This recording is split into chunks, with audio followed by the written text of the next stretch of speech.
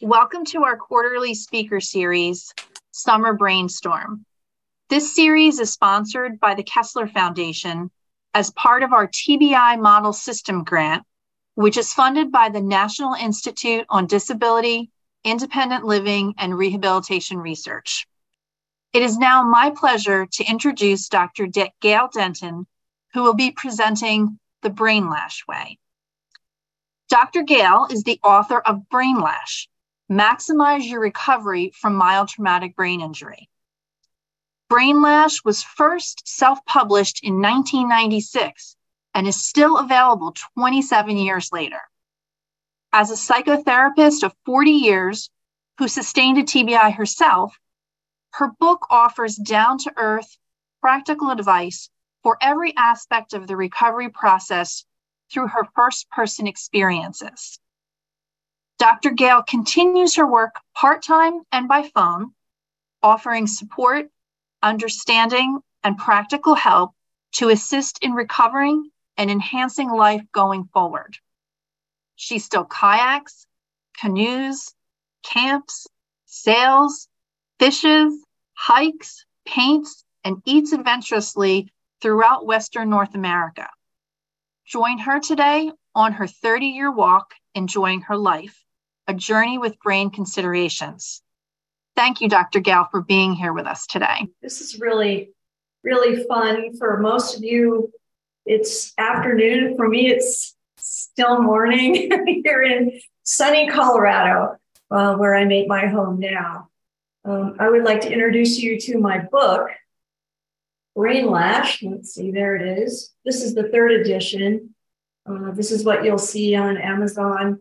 And in the beginning of it, it does offer a disclaimer, which I will offer again now, which is everything I say is my own personal experience, and I'm not offering you any medical advice. So that's my favorite disclaimer. Well, it all started in 1991. I had a sporting accident. You can tell I have a sports lifestyle. So I basically acquired a double brain injury through a lot of different missteps and ended up with what's known and how I was diagnosed originally as the most severe mild injury you can have. So great. So what do I do now? Because it's 1991, I'm a practicing psychotherapist in Colorado, and essentially, my colleagues had nothing. I went to my various colleagues and they're like, well, yeah, you're not severe. You're not in the hospital. You're not having someone else breathe for you. Just be grateful that you can tie your shoes and drive your car. That's a direct quote from the neuropsychologist who administered a test to me. He said, you should be grateful you can tie your shoes and drive a car. And that is exactly the message I took to say, all right, buddy, I'm writing a book because don't tell me I'm lucky. Don't tell me this is a blessing because I can tie my shoes. So that's the reason I wrote Brainlash years ago. And I started by just journaling, taking little notes. What did I try? What worked? What didn't work? And over about 3 years, I essentially journaled my way towards this book and wrote it, self-published it. And actually, I had rejection letters, which said, we're sorry, we won't publish your book because there's no category for it. Well, that was a part of the problem, of course. There was no category for it. So I just went ahead, whipped out my own plastic, and paid for the first and the second editions before I found a medical publisher who had caught up with the discovery of mild to moderate brain injury. So how do we recover?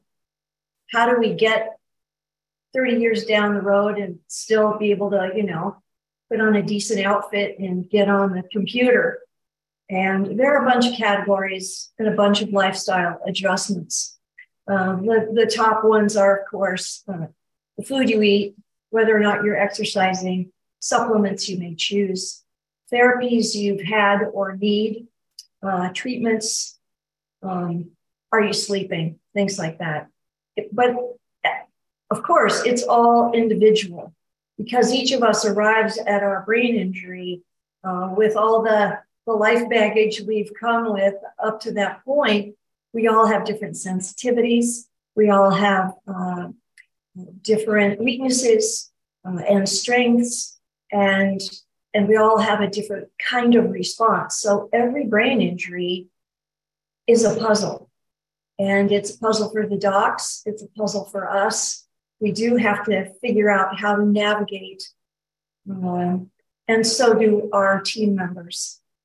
Now, there are a couple of instant tips and tricks, which I find that usually doctors don't tell you about these things. The first one is the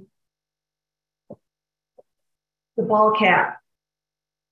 So why should I wear a hat? It's going to mess up my hair. Well, here's the experiment.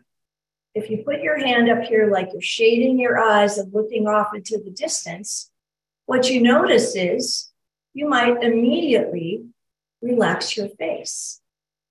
Now, why is that? That's because your brain has lost its boundaries and it's no longer attending to all of this light and all of this information.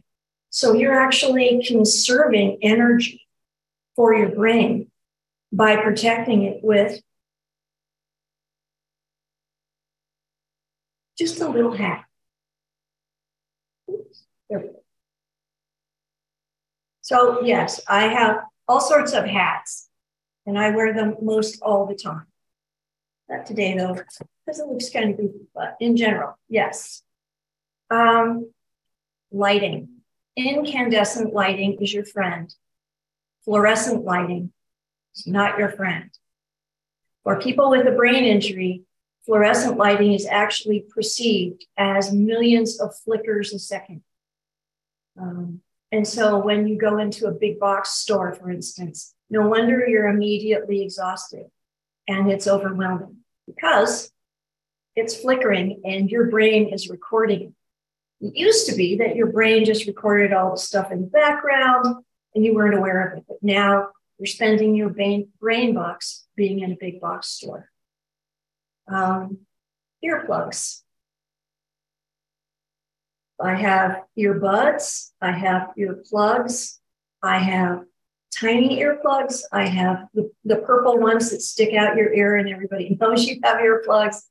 I carry them around with me constantly because there is background noise and your brain, because it isn't regulating as it should, is attending to each and every little thing. So you're spending brain bucks trying to filter out or trying to attend to decibels that aren't important and not helpful.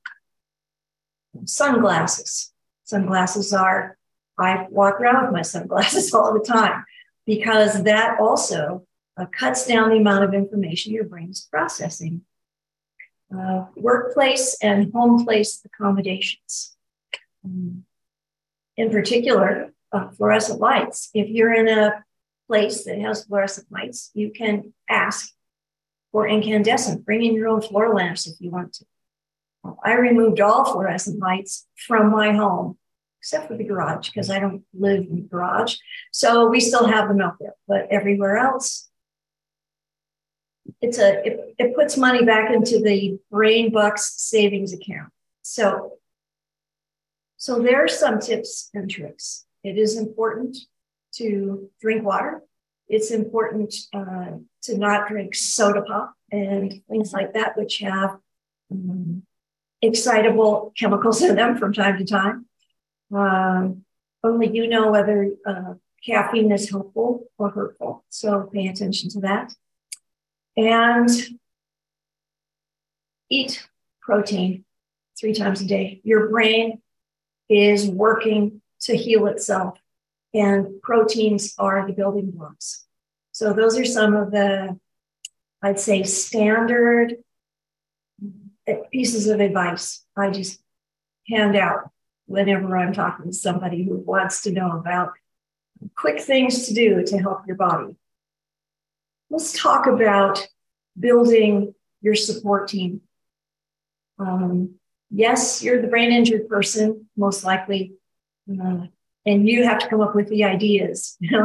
What is my support team? Well, why do I have to be the one organizing it? Well, there you are. You do need to pay attention to your support team, and it may include all sorts of different practitioners, family members, but that's going to be a moving target. And the moving target is that you're going to change, you're going to grow, you're going to bring in information into yourself, and you'll stop needing a certain practitioner, but then somebody else will come in and take over the next chapter of what you're going to use, what you're going to need. It is important to know how to ask for what you want and to figure out how to ask for what you need and to figure out what it is you do need, because you might not know, and the people around you might not know either. It's important to have some flexibility. When I first had my accident, I had a seriously rip-snorting private practice in psychotherapy. I worked 40 hours a week. I saw 40 patients a week. I was getting court-referred children. I was doing all sorts of interesting therapies. And right after my accident, I couldn't read. I couldn't comprehend. I couldn't hang on to information. I couldn't practice. My attention span was, right up there with squirrels. And I was not able to follow along, even be on the phone or have a house visitor. I'd wandered off in my mind in a matter of minutes. So what do I do? How do I continue to make a living? And so what I did in general was to figure out which talents I still retain, what was in my long-term memory that was a useful skill. And so I did find an occupation. I was able to go forward with that for about 10 years while my brain healed. But I did take skills that were left and reorg them into a new profession. Over time, of course, I have now been able to get back into psychotherapy, thankfully, but it took a while to get back here, but I did it. And now I still work, even though I'm, clearly ready for retirement. I'm not going to retire quite yet. I do work 1 day a week with a full schedule on that 1 day for brain injured people. But it was a matter of reinvention. I did have to figure out how to reinvent myself and to maximize the skill set I still retained. So what happens to your relationships? Well, some will stay, some will go. There are people in your life who are there because, you're the one who buys the beer, essentially. You're the entertainment. You're the one who carried the relationship. And so now you may lose, or those people may fade away because you're not the present source of their entertainment that you used to be. Some of your friends will stick with you because they have what it takes to stick with a friendship. And so your relationships will change a bit. And then, of course, we all discovered that some friends, used to be helpful, but they've turned toxic, or they look at you like, well, are you still going to use the brain injury card? Like, are you going to use that excuse? It's like, oh, okay. I wake up every day with a brain injury. It isn't something that completely goes away. So that will happen in friendships, and it will also test committed relationships. So just be aware that can happen, and we can talk more about that later. How do you manage your future? And usually what I tell folks is that you're going to have a certain amount of therapy or treatment or activity that will go forward for the rest of your healthy life. You may start out seeing doctors 5 days a week, and The good news is that once you start seeing them 4 days a week, then 3 days a week, then 2 days a week, you can start to go on a walk instead, or try a yoga class, or just watch other people on TV take a yoga class. But you will eventually shift the amount of attention you give to daily rehab, essentially. So as the years roll by, you know, hopefully we'll be able to replace all those medical appointments with things that are more fun, or at least less medical, or don't cost anything, like taking an art class, or just writing, reading, exercising, learning how to cook something yummy. So it's a matter of management going forward. You'll never not be managing your life again. But, you know, weirdly enough, the people around you aren't paying as much attention to their management. So you might actually end up looking like a more organized person than the people around you, because you need to be organized. And if you can have a sense of organization, then you'll get more out of your days. And people will think you're amazingly organized because, wow, you showed up on time doing something. So just know that managing is going to be on your desk forever. And it's just going to look different as the years roll by.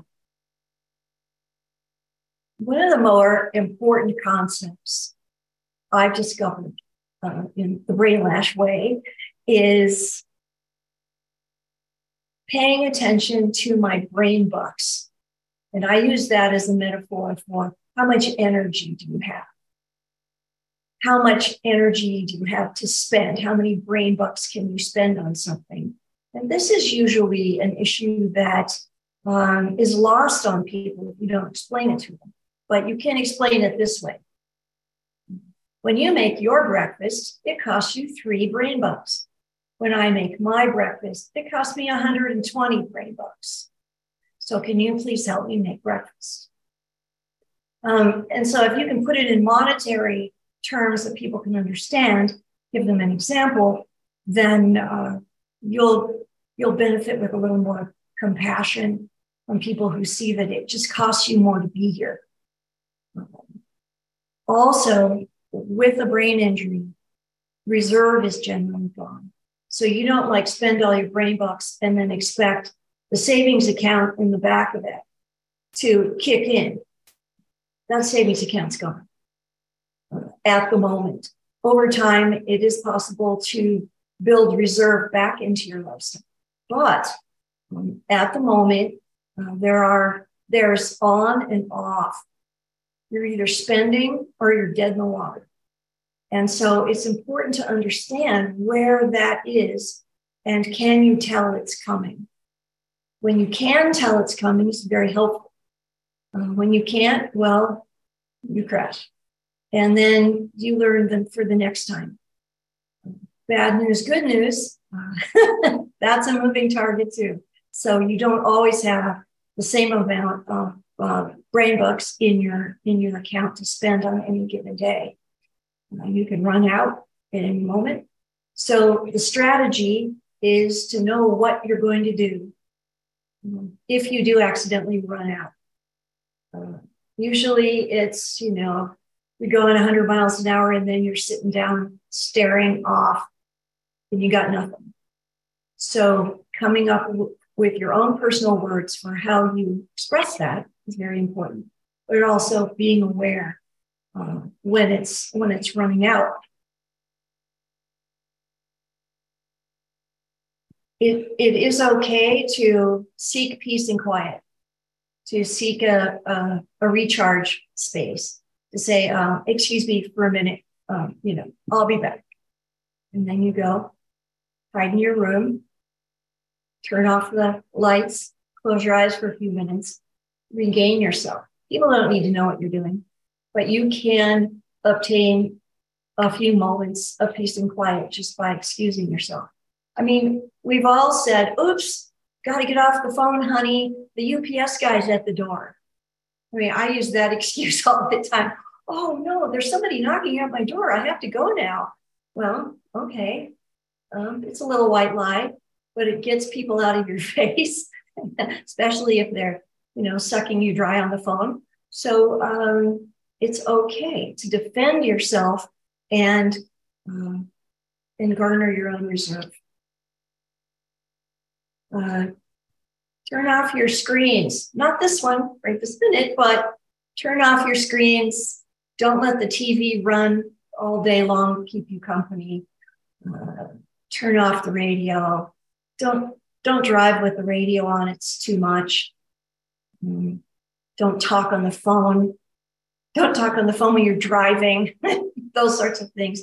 Try not to overuse all your senses at once. Back away from the phone. And in fact, little known secret, I turn the ringer off my phone all the time. The only time I have my ringer on is if my husband says, honey, if you're going to need me, turn on your ringer.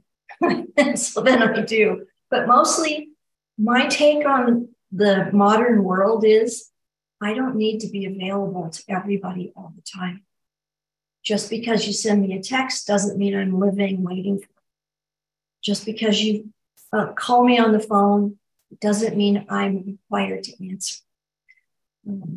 I may be dating myself, but I remember when there weren't even answering machines. And if you didn't happen to be in the kitchen when the phone rang, well, you didn't pick up and people would just have to try again. So don't worry. They'll try again. Even the telemarketers will try again. So turn off your phone. You're not available all the time. You're not required to be. This is very freeing. It's like, no, I'm not on all the time. I'm just not. Personal balance for you is important. Is it a moving target? Absolutely, it's a moving target. But it's okay to pivot and it's okay to change your mind. It's okay to do what you need to do when you need to do it. It's not selfish. It's self-care. Self-care is so important. As an example, even though my brain injury was in 1991, so 32 years ago, I still pay attention to my energy expense. I look at my day timer for the week and I decide, do I have too many appointments on here? Is there anything I can kick off? Is there anything I can cancel with 24-hour notice so that I don't have to run around town or jump in the car, drive into town twice in the same day, once at 9 in the morning and then at 5 in the afternoon? It's like, no, you can reschedule stuff. And I do that all the time. I look at my day timer is like, I've created a nightmare here. I'm not doing it. And it's never a surprise to receptionists when you call and ask to reschedule. That's half their phone calls all day long. So you're not interrupting their day. You're not changing their world. You're just reorganizing your life. And you're like, I can't come in on Thursday at 5 o'clock. Do you have something on Friday instead? And they're like, let me look. Oh yes. How's Friday at noon? They do it all day long. So don't think you're inconveniencing anyone by asking for what you need or what you want. Is life going to keep changing and pivoting? Yes. Yes, it is. Are there things that you're going to have to make decisions about as life goes on? Sure. But not everything is brain injury based. For instance, one of the things that wasn't on the giant list of all my fun stuff I do is I was actually a ski patroller in Colorado for 28 years. Well, I got Lyme disease, and the Lyme disease made my hands and my feet overly sensitive to the cold. And when you go skiing at 10,000 feet and it's 10 below, there aren't enough socks on the planet to keep your feet warm. So over time, I realized that even though I had been a stalwart member of our patrol, I couldn't show up for duty days anymore because it hurt me. So I retired. Was that a brain injury function? No. Was I getting old? Sure, I was. Some things are just in the natural course of life and don't have to be based on brain injury. So I let go of skiing, patrolling. Did I let go of my skis? Absolutely not. If I want to go skiing, I'll go skiing. But I don't have to show up in the dead of winter on a day when I can't even go outside. So there are things that will happen to you that are in the course of aging, pardon the expression, and they're not based on your brain injury. They're just what everybody deals with as life goes on. So as you mature in your brain recovery, it is important to remember that a lot of things that happen to you and for you and with you are the result of real life and do not have the added attraction of being there because of brain recovery.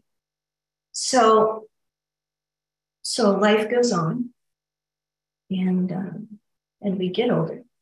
So there are lots of things that don't have to be about brain injury, but there certainly are plenty that do. I enjoy being in this particular climate at this particular altitude. Will I have to move to sea level someday? I might, because the brain injury actually enhanced my childhood sleep apnea. So it's quite possible that, 5-10 years from now, I'll have to descend. I'll have to go back to the coast or at least down valley, take 1,000 feet or so off of my altitude in order to sleep better. Okay, that's not today, and I don't have to deal with it today. Maybe in 10 years I will. Maybe I won't. There's hoping I get to stay in Colorado.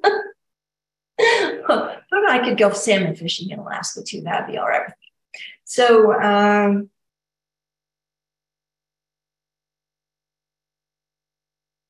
the road ahead. Consistent management of restorative and supportive lifestyle choices. To me, that means I go to a craniosacral therapist 2 or 3 times a month, that I see my chiropractor about once a month. I try to get a massage at least once a month. It also means that I exercise, that I'm walking or bicycling or kayaking or camping or yoga. Now, I'm one of those people that even during COVID, okay, I watched the yoga videos and I did COVID yoga, basically, but I wasn't so good at it. I could always bargain away that the laundry needed to be folded instead. How lame is that? But that's me. I've always been one of those people that did better if I joined a club and paid money and then had to show up because I felt guilty that I had joined and paid money. So I joined the yoga club and I go 3 days a week. And that's a system that works for me. If you're better at video exercise than I am, that's awesome. Congratulations. But peer group pressure happens to work on me when it comes to exercise. So I go do it. I have a monthly routine, and I also have a routine of medical appointments. I have, doctor number 1, I see once a year. Doctor 2, I see twice a year. Doctor number 3, I see once a year. But I show up for those appointments. I get my blood work. I make sure everything is hunky-dory. And I have a reliable primary care physician who gets who I am. And when I tell him something's wrong, he believes me. And that's worth a lot. So good relationships with good medical providers. And these providers are all lifestyle based. None of them are, except for the cranial sacral lady, none of them are brain injury based. They're all just really good taking care of myself based. You'll find that these habits and this strategy are extremely important. And you will be more organized and have more energy reserve because of your organization and your ability or willingness to keep to that schedule. To that end, I would like to recommend the day timer that I use, which has been very good for brain injury because it gives you a month and a day every day so that you can go through, make notes, record where you've been, what you've done. This is the company called the Franklin Day Planner. You can Google them. They've been in business at Salt Lake City for a bazillion years. I have used their system and I highly recommend it. I think if you have a calendar on your laptop and another calendar on your phone, whether it's linked or not, and then you have something on the wall in the kitchen and you're constantly walking around in a circle, checking screens and chunks of the wall to find out where you're supposed to be at 10:15 at the dentist. Well, that takes up a lot of brain bugs. And so I found that using one of the systems that the Franklin Day Planner people have, or a similar product that allows you to spread out the year, the month, and one day at a time for notes, that's what works for me. And so I recommend that to people who don't have a system or people who are saying, well, yeah, Dr. Gail, I had your appointment on my phone, but it wasn't on my laptop. So I'm really sorry. I didn't make my appointment. And it's like, yeah, you have divided attention at that point. Get all your stuff in a pile and use just one system for following along. Because for me, one of my issues is still sequencing. After all these years, sequencing. So it works for me because it keeps me from having to go to 3 places to figure out whether I'm supposed to be uptown, downtown, or at the yoga or on my yoga mat. So lifestyle predictability, lifestyle systematic, walking through most everything so that you know where you're going and what you're doing, and you're not spending brain bucks constantly solving your schedule. So here's what I wrote for this presentation, the Brainlash way. Lessons, tips, tricks, wisdom, pivoting, focusing, leaning in, recalculating, revising, strategizing, regrouping, managing, redreaming, and enjoying a life on a journey with brain considerations. Redreaming, I think, is for me the most important. Prime example of that is I moved to Colorado in 1987 from sea level. And I got here and I thought, oh, this place is gorgeous. This place is wonderful. I think I'll go rent a pair of skis and figure this out.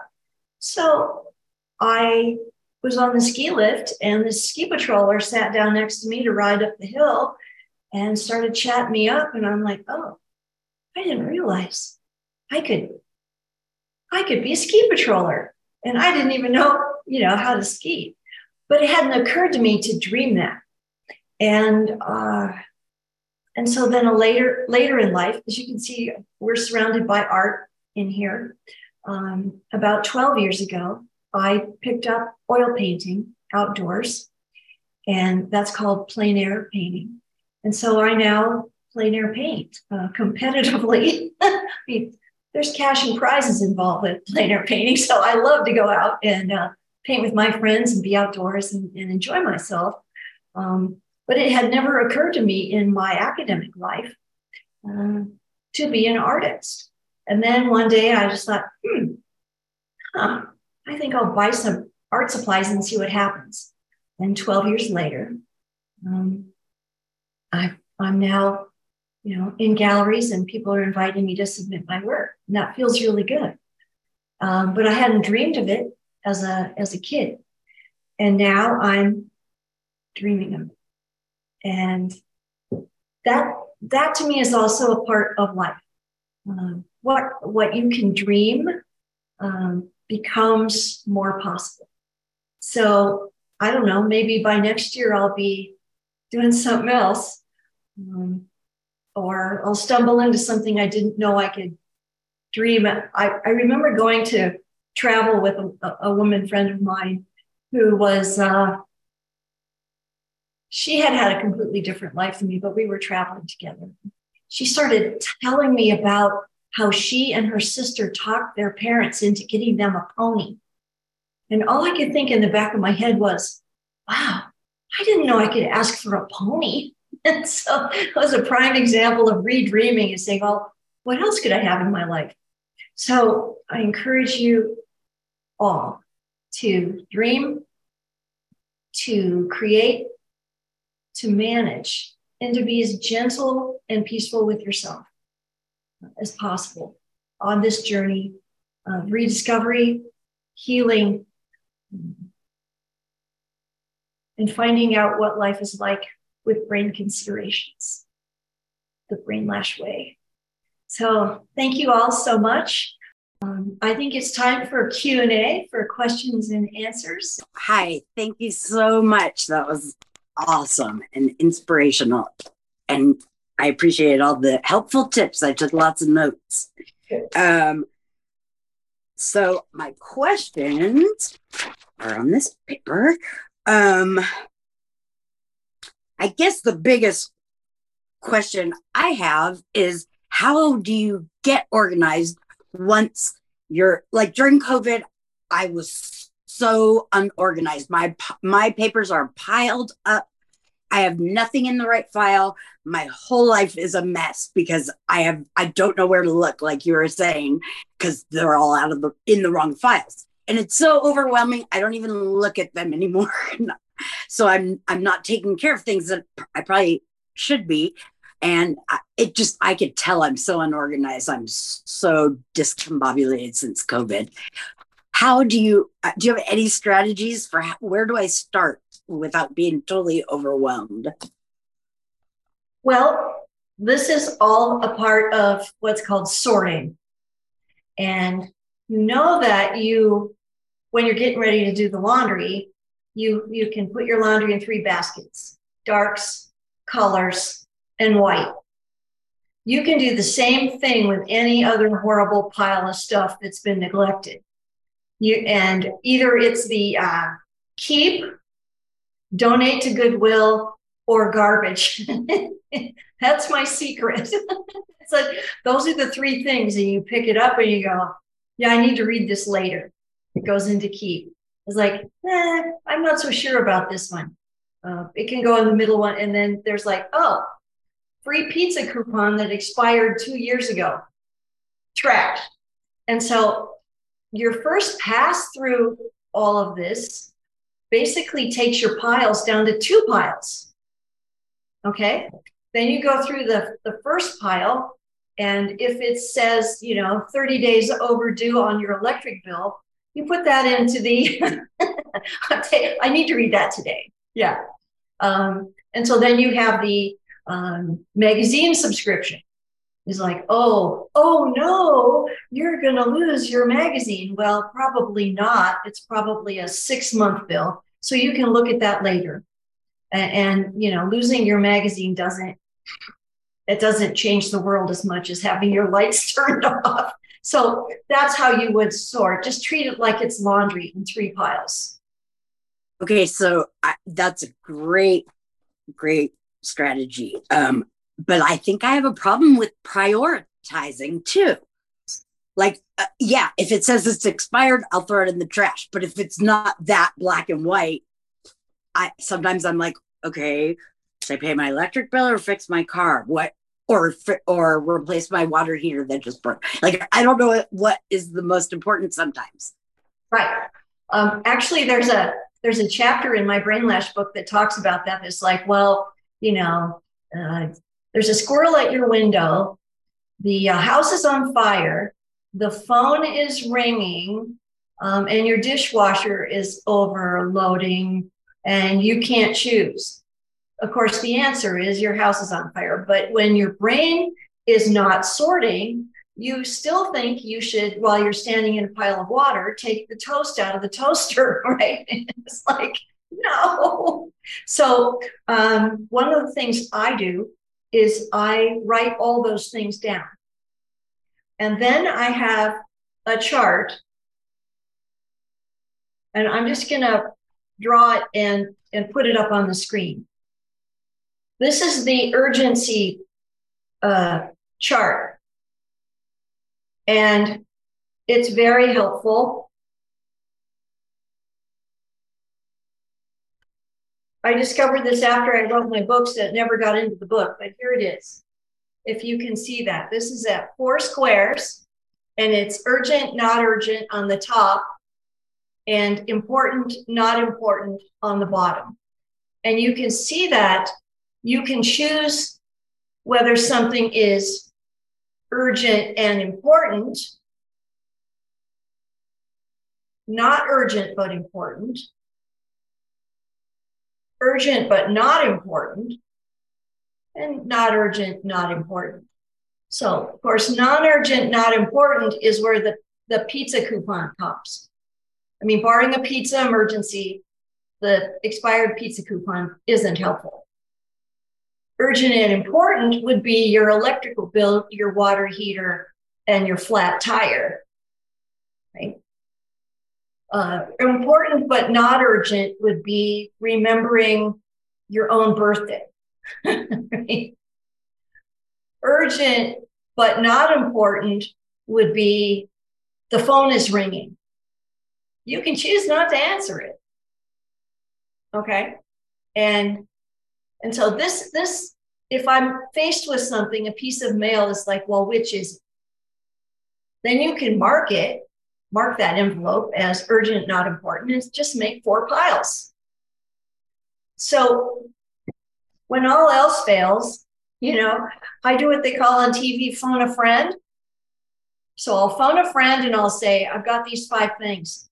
Please help me to sort them out because I can't. I don't have any brain bucks left, but I know there's something in this pile that, probably will take my water service away or something. And so just 3 minutes on the phone if you could help me. Also, if I'm driving around town and I have like 7 errands, I will list the errands and draw a quick little map of the town, like 1 north and 2 east-west streets, put everything on the map, and then go, oh, there's a natural loop that will save me a lot of time. So just making something visual sometimes is the key. And then, of course, throwing away spam, the spam that's in your life. Okay. Right. I see Kathy had her hand up next. Hi, Gail. Thanks for coming in today. Thank you. I'm a survivor of a similar kind of injury to you, and I'm about 8 years out. And organizing is a big challenge. At the other question I was going to ask about, so that one got answered. Thank you. And it's always great to get new tips or tricks. And relationship was the other one that I really felt important to ask because I'm having a hard time in my primary relationship for reasons that you understand. And I keep trying to find somebody to help us, and I keep bumping up against challenges. Sometimes they're financial because the only person that we found that was really helpful was like $250 for an hour. And it's just not possible to do that. Um, and I just feel like things are falling apart. It's been a very long, hard time. And I don't have any more ideas of what to try. I understand. I actually had a meltdown this morning myself. The stress of this and like 5 other things going on. And so I picked a fight with my husband about the garbage. Right. And then I lose because I melted down and needed to spend an hour getting myself back together so I could take a shower, fluff my hair, and put on some decent doctor clothes so I could do this show. I understand what happens when you get to the end of your energy and you don't have the energy to solve it. Well, there aren't that many therapists out there who actually understand the brain injury piece in a couples counseling situation. Usually it's like, oh, well, so-and-so has to stop drinking or, whatever, get a decent job or stop going out by yourself or whatever, the deal might be. Those are pretty standard issues, but having a brain injured partner in a relationship it's exhausting, and most therapists are ill-equipped and think they can solve it with their magic little systems that they use. So I will give myself a commercial here. I do meet with people over the phone once a week. I have a small practice. Please feel free to find me on gdenton@brainlash.com. You can email me and we can talk further. I can also give you some ideas for how to get a more successful experience with your therapist, because you definitely need support and you need to be able to have words to express what's happening for you if you're crumbling on the inside. And from the outside, it just looks like you're being a recalcitrant baby and you're playing the brain injury card. So, yeah, it's a tough one. And I can see that your cat is no help. I didn't see her there. Yeah. She's getting her fur on the clean towels. Yeah. Yes. No, thanks for helping. And so, Kathy, it is important to get some guidance from somebody who has a clue about that, and so that you can move forward and have a more stable primary relationship. I know I almost lost my house. I wasn't in a relationship. I was about to move into my car when I met my future husband. And so he's only known me with a brain injury, which I guess is an asset. But yeah, that's a tough one. And I'll be happy to chat with you more offline. Do you have any other questions today? That's the main one. I'll leave space for somebody else and I will reach out. Thank you. Yeah, just reach out to me. Yes, thanks. So up next, we have a question from Andrew. Hello, can you hear me? I can. Hi, Andrew. Okay. Hi. There was a lot of things you said that were similar to me. The things that really got me was the what I wrote an article for the TBI News and Views in Kessler. I did it myself, and it's about the ladder. Basically, it's similar to what you're saying and what every step I took to get where I'm at now. And one thing just based on what you're saying was my neurologist called me Lazarus about 2 years ago because of the way I progressed. And what I wanted to say was, unfortunately, my wife passed away 2 years ago. You were talking about relationships and how you do that. And she was my advocate, and she really helped me along with friends and all that, and all those people, the doctors and everything else, to get where I'm at.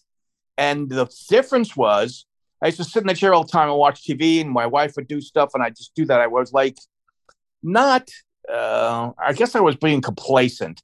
I really should have done more of the physical activities that you said towards the end. And when my wife passed on, I hadn't driven in 13 years, and I got my license again. And I got a personal trainer, and now I went to a place here called Oakland Spine and Rehab to get chiropractic. You said that too. And I'm getting all that straightened out. And I go to a gym. I'm going to go one-on-one with them next week, because you have to do, not because you had a brain injury, you have to do it because I'm 66. So you've got to be around that age, and you have to do it anyway. Okay, whatever. Yeah. You have to do it as whatever happens to you, nothing happens to you. You have to just do what you said. Your physical activity you have to keep it up, because that helps you go on and get better. And what else was I going to say? Oh, the earplugs. Now, I have tendinitis in my left ear. I fell on my left side. I was on a ladder at a store. There were delivery. The door wouldn't close after the delivery was finished. I fell 15 feet on a concrete floor. And that was pretty whatever. And I got tendinitis in my left ear. I hope I said that correctly. But you said the thing with earplugs. Now, I have to find out if I can get earplugs that'll fit over my hearing aids, because when I go to a restaurant with friends, it's tough to hear sometimes. Sometimes it isn't, sometimes it is. That you mentioned the brain stimulus, so I never really thought of that. I just thought it was just a restaurant. But I'll have to try that. That's a very good thing to say.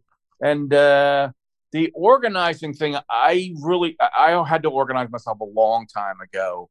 And I really, the things you said about the Franklin Planner, I knew about them years ago. You just told me that brain speaked in, and I just was able to perceive what you're saying. But I pretty much do the same thing on the computers, because 2010, computers were just becoming the thing they are now. And I really didn't. I get cares in retail. Who cares? The register changes, big deal. I really should have learned them more.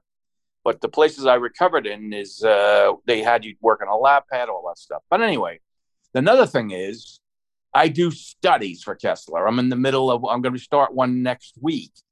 And I've done 15 studies at least. And I think they're very, very important for people if you can get involved in a study by you. And they PhD runs it, and there are other people who goes up the ladder, basically. And what they do is they get to statistics, and they combine it. Maybe they do it, if we're approaching it this way, we approach it this way now because of the statistical analysis. That's what happens. And I think it's very important to do it. That's what I think. And that's pretty much it. Thanks for sharing, Andrew. Okay. I think we have time for one last question from Carol. Hi, Gail. Thank you. So mine is just more of a comment. So I have been living with brain injury, not quite as long as you have, but almost. Mine was in 1999. And your book was instrumental for me in the early years after my injury. And I wanted to tell you that how much it helped me, how much the larger print in it helped me, the spacing in it. And when I read it, it felt like somebody understood what I was thinking, what I was feeling at a time when I was so very lost. And when I got the email and I saw that you were going to be presenting, I said, "Oh, I'd really like to meet her, somebody who had such an impact on my own early years as a survivor." And actually, you were, among one of the inspirations. I'm now an author of a brain injury book myself, and seeing others who in the community who were able to do that, it gave me confidence that maybe someday I could do that too. And what you said about, having to reinvent oneself and that constant process, it is so very true. Well, thank you, Carol. One of the things that I have noticed is people who have used my book over time have actually come up with books, and now yours would be the third. This is the second one, which I just got in the mail, of another patient who whose wife wrote this book it's called Forward March, and hot off the press. And there are a number of people who reach out to me and say, would you proofread my book? That sort of thing. Or look what I did. I wrote a book and thank you very much. And so, from the bottom of my heart, thank you, Carol, for wanting to meet me. Thank you very much. Well, thank you. You're welcome. Well, again, we'd like to thank you, Dr. Gail, for your wonderful presentation today. And thank you, everyone, for attending. And just so everyone knows, immediately after this presentation, there's going to be a survey for you to answer about today's presentation. And we'll also be following up with an email survey if you're unable to complete it, the survey right now. Also be on the lookout for our fall brainstorm, which is going to be from Kelsey Boyer from the Save Your Brain Foundation. And if you're interested in any more of our events or participating in our research, much of which can be done remotely, please check us out on the Kessler Foundation website. And again, Dr. Gail, we thank you so much for being here with us today and for your wonderful and inspirational presentation. We hope you all have a wonderful afternoon. Thank you. Join a study at kesslerfoundation.org/join.